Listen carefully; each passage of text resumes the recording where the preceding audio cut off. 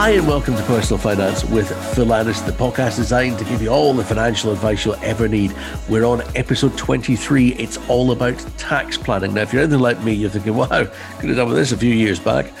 Well, we're here now, so buckle in and maybe learn a few things for the future, because that's what we do, try to make anything financial easier to get to grips with. Now, just lately, we've looked at everything from mortgages to pensions, redundancies to investments, insurances to inheritances. It's all here and all free. Tap into our back catalogue whenever you want. Every show works on its own as a standalone feature, but have a listen to them all when it suits you, however it suits you. And then if you could, rate and review us, please. We'd be very grateful if you do that. Hit subscribe as well, and that way you get new episodes as soon as they come out, and you'll be right up to date. Now, for our library of money advice shows, search Personal Finance with Phil Anderson on Apple or wherever you get your podcasts. There's Personal Finance with Phil Anderson on Apple or wherever you get your podcasts. I'm John Ellis. With me, as always, the start of our show. Here's Phil Anderson. Hi, Phil. Hi, John. How are you? Good, thank you. Now, here's a subject which, as a self-employed person, I think I actually shudder at a little bit more. Tax, and more importantly, planning for it. First of all, I think we all understand the concept of being taxed, why it's done, what it's for, all of that. And equally, regardless of who you ask, everyone wants to pay less of it. Where do you sit in this subject as a money guy, as a finance expert? How can professional advice help when it comes to tax planning?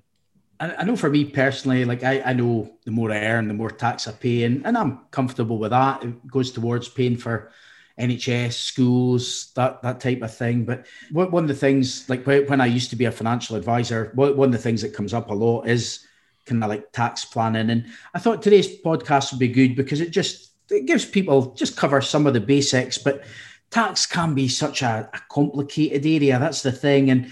And things change all the time. I mean, each year the government announces the various tax allowances and exemptions that we've got. And those are things that we're entitled to. So it makes sense to maximize their use. And that's why it can help people like with their financial goals as well. And one thing to sort of point out straight away, tax evasion is illegal, but tax planning is something that is perfectly legal. Yeah, given that taxation is a fluid picture, as you say, with certain aspects changing a lot, what are the bits that we need to know? I would say, with tax planning, there's so much different sort of things, but in the UK, the tax year runs from the 6th of April each year until the 5th of April the following year. So that's what's known as the tax year. Now, in each tax year, everyone has what's called a personal allowance. So this is the amount that you can earn without paying any income tax on that. So in the current tax year, you're allowed to make £12,500 without paying any tax on that. Now, if you earn over £100,000, your personal allowance reduces. So for every £2 you make over that amount, you lose £1 of the personal allowance. And what that means is if someone's fortunate to be earning £125,000 or more a year, then they don't have that personal allowance. But for everyone, apart from, unless you're making over £125,000 a year, you've got this personal allowance that you can make use of, so much money you can earn without paying tax on that. There are different tax bands, aren't there? You sort of touched on it there, and changes between the various nations of the UK. What are those? So that's in England, Wales and Northern Ireland. They've currently got 3 income tax bands. You've got 20%, which is your basic rate taxpayers. 40% is higher rate taxpayers. And then there's 45%, which is called additional rate taxpayers. Now, here in Scotland, we've now got 5 tax bands. You've got one at 19%, 20, 21, 41 and 46%. So that kind of makes things in Scotland a little bit more complicated, or dare I say it, taxing. Oh no, financial advisors joke. We got 23 episodes in, and then it dropped.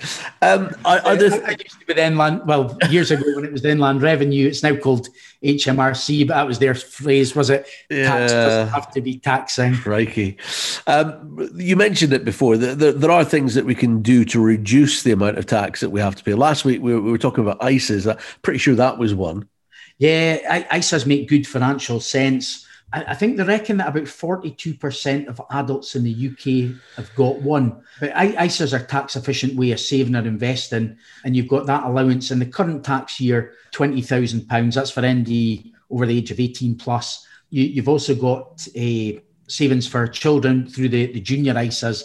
They've currently got the annual allowance of 9,000 that they can put in there. But there are other types of ISAs as well. But the lifetime ISA, that's one designed for people aged 18 to 40. If they're wanting to save for their first home or retirement, they can contribute up to £4,000 in each tax year. The government applies bonuses to that up to the age of 50. So again, that's where a financial advisor can help with people set up things like a lifetime ISA, can set up normal kind of ISAs.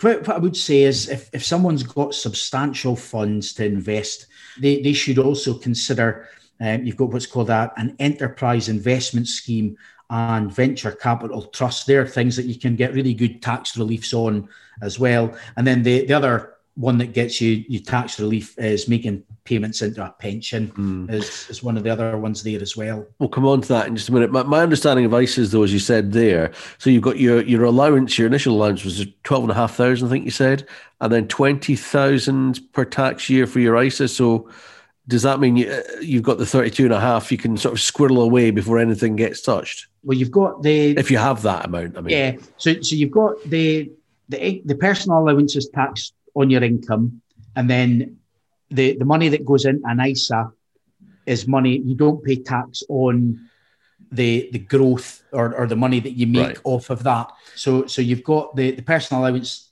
12,500 is what you're allowed to make. If you earn, say, £20,000 income, you could still pay that so much in an ISA, but you would still have your income tax to pay. Right, got you. The money you've got coming in. Got you. And you said if you've got quite a bit of money, there are other things that you should look at. There are probably other taxes as well, aside from plain old income tax you need to consider, and maybe other things that you could do to reduce those taxes you do, like make investments. So take us through some of that. I mean, you've got capital gains tax. Everyone's got an allowance. You're allowed to make a capital gain of £12,300 a year. Now, some things are exempt. So, for example, you sell your main residence and make a big profit on that, you wouldn't have capital gains tax to pay. But on most things, if you make a profit off of it and make a capital gain, you would usually have capital gains tax to pay. But there is that 12,300 exemption there. Inheritance tax may be another one for some people. If your estate is worth more than 325,000, generally you'll have inheritance tax to pay. Again, there's ways that you can plan for that. Like if someone's married, they've got more of an allowance. If they're gifting a main residence to a close relative, there's other reliefs available. Another one is you've got £2,000 tax-free dividend allowance. Everybody's got that. Now, for likes of yourself and me, if I've got a limited company, so I take out dividends from that. So the first 2,000 I don't pay any tax on, but you can actually have shares in a company, and the dividends, again, the first £2,000 of that you're making, you've no tax to pay on that as well. You also mentioned pensions. So how does this come into play for tax? Pensions are a big one. I must admit, I really like pensions. And if you make a contribution into a pension, that attracts tax relief. So for a basic rate taxpayer, if you pay £100 into a pension, you get £25 added straight away in tax relief. So that's a good uplift immediately. Now, if you're a higher rate taxpayer, you also get that £25 added, but you can claim another £25 via your tax return. So if you pay £100 in, you've got that extra added to it straight away. And so there's, especially for higher rate and additional rate taxpayers, pension contributions are really something that they should always be considering. And also Scottish taxpayers can claim slightly more reliefs because they're paying tax at a slightly higher rate. They can actually claim a wee bit more through their tax returns as well. Another good thing with pensions is that when you get to the age of 55, and this is going up in the future to 57, you can take 25% of your pension pot as a tax-free lump sum if it's a personal pension. So again, there's good tax advantages of paying into a pension as well. And another advantage, just a side benefit here for folk is, let's say you claim or you're on the cusp of maybe being able to get child benefit. I think it's 50,000. If you earn 50,000 or more, you lose your child benefit. Now, let's say you're making £55,000 in a year as your wages and income. What you can do is you can make a pension contribution. So let's say you said, right, I'm going to pay £500 a month into a pension, £6,000 a year. You take your earnings below that £50,000 threshold, and then you can start getting your child benefit again. So there's a lot of different factors to take into account when you're planning, and not just for tax, but some of the other additional benefits that can free up. Another example of making pension contributions is if someone was earning over 100,000 and let's say you're making 125,000, you then lose your personal allowance. But by making a big pension contribution, it's possible that you could start to get that 12,500 like personal allowance back as well. So there's many people that should really sit down and look. I don't know. I think everybody should always have a financial review every year and just say, look, where can we make savings? And that's where financial advisors can come in. I mean, I've got my own financial advice business, but whether someone uses us or any other financial advisors, I'm a great advocate that for everyone, they should really sit down with a financial planner at least annually and just say, right, how could we be maximising all our sort of tax position? What's our goals for the future? So big advocate of people taking financial advice. I've become a convert to this as well ever since we started this podcast. Well, and it not so much a convert. I wasn't against it. I just never thought about it as much as I have since we started people don't. this. I suppose it's the benefits, is it? A lot of people don't realise the benefits, and sometimes there's little quirks, things like that, making pension contributions, and it is that there's a lot of benefits of people taking financial advice. Probably the biggest benefit is it gives you peace of mind. You think, my finances are all well looked after. That would be the biggest benefit for me. Absolutely. Now, just on inheritance tax, just something that we didn't touch on there, and it crossed my mind immediately after we stopped talking about it, as is always the case with me. When it comes to inheritance tax, is the amount that you pay, is it a single demand, or can you set up a structure to repay what you're due? What happens is that they won't release someone's estate until any inheritance tax bill has actually been paid. So I have seen people in the past maybe take out an insurance policy that covers the tax that would be due so that the family can get the estate released. But and I've seen others have to take out a loan or find money from somewhere to pay a tax bill before the estate would get released as well. But inheritance tax is a biggie, and they're like, if someone has assets over the 325,000, the tax is charged at a whopping 40%. What is this? Now that can be reduced to 36% if someone's given away at least 10% of their net estate to a charity. Then that's one way of reducing it. But with careful planning, you can reduce the amount that would be payable. As I mentioned, you've got that. It's called the nil rate band. That's currently £325,000. And I mentioned earlier, where someone's main residence is passed to a direct descendant, there's also an allowance of £175,000 there. So there's ways that you can kind of mitigate inheritance tax liabilities. They often call inheritance tax a voluntary tax because there is a lot of ways that you can avoid it through the use of trusts, through giving things away. And again, that's where a good financial advisor can explain how you can use your allowances. You've got things like you can make small gifts. And also, if you wanted to give away substantial sums, a good financial planner would be able to help you there as well. Because here's me thinking, the option was if it was, priced at $330, you could go around and smash the windows overnight before someone comes in and says what it's worth. Okay, a lot there. And obviously, I would have thought the recommendation, generally speaking, as you say, is to seek out a financial advisor. The thing with inheritance tax as well is more and more people are starting to fall into that bracket because house prices have gone up a lot over the years. I mean, inheritance tax originally was meant to be a tax on people who were wealthy, but I mean, like down in the south of England now, in the southeast, I mean, some of the average property prices are phenomenal, and it is you're starting to find that more and more people are having an inheritance tax liability because of that. You say there it was set up as a tax there not to punish the rich, but so that they would be the ones that would be in that bracket. Given that you've got a Conservative government in power, do you see them maybe sort of putting that level up, that 325 up? Usually that would be one of the things you would say they were more likely to do. Yeah. However, I would probably say because of the pandemic, at the minute, they're going to be thinking, right, how can we start getting some of these like receipts back for all the money that's been going out? So keep it lower. Yeah. I don't know. I kind of see that changing all that much. Same as well. One of the podcasts we did recently was on like long-term care, and that's the same things. Like the legislation just keeps getting pushed back. And I kind of see that there'd be a lot of changes in that inheritance tax in the coming year or two. But hey, you just never know. They often, things change all the time. And okay, for financial advisors, it keeps them on their toes, but also keeps the general public on their toes as well, because nothing ever stays the same for long. And that is why people should seek out professional advice.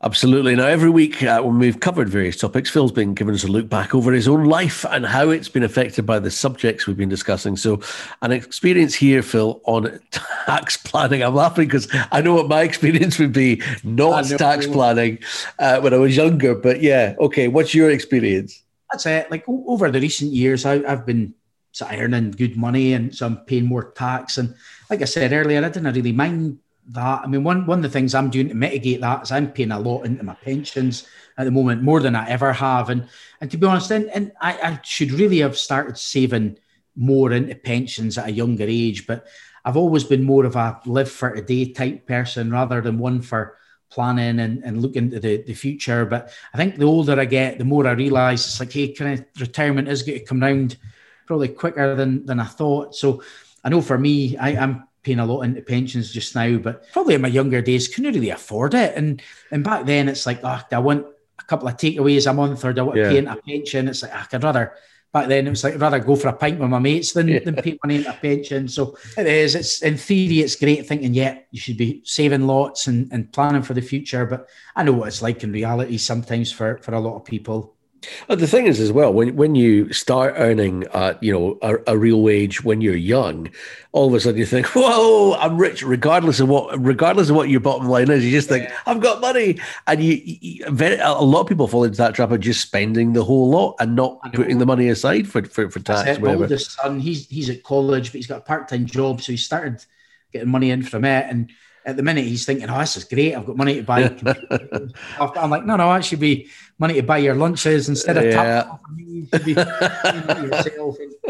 I try to encourage him to save, but I know what it was like when I was that age. You different things in your mind. We always do this bit as well, Phil. You get inspiration through various people that you admire and their quotes. Have you got one that fits our subject matter for this episode on tax planning? This week's quote of the week, it's from someone unknown, but it's: a fine is a tax for doing something wrong. A tax is a fine for doing something right. Okay, Phil, to summarise in this episode, what's our takeaway on tax planning? Basically that you should, I guess.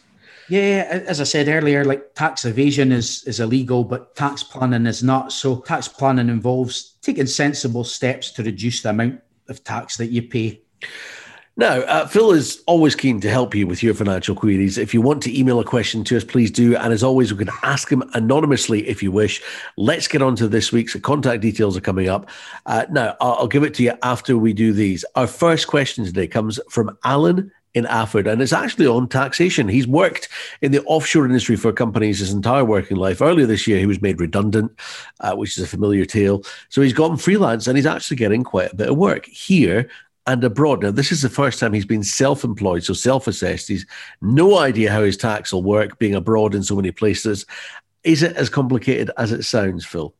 It can be. A lot depends where you're resident. So that would be the first thing. Like, are you still resident in the UK? Or I think so, yes, from what I'm reading here, yeah. The other thing that could depend is maybe how many days someone's working away. I would certainly say, need it's out with the remit of like what I know, but that's one where I would definitely recommend he takes professional advice and speak to an accountant or some sort of tax specialist. They would definitely be the best ones to speak to for his sort of query. Okay, we have friends who class themselves as very poor millionaires.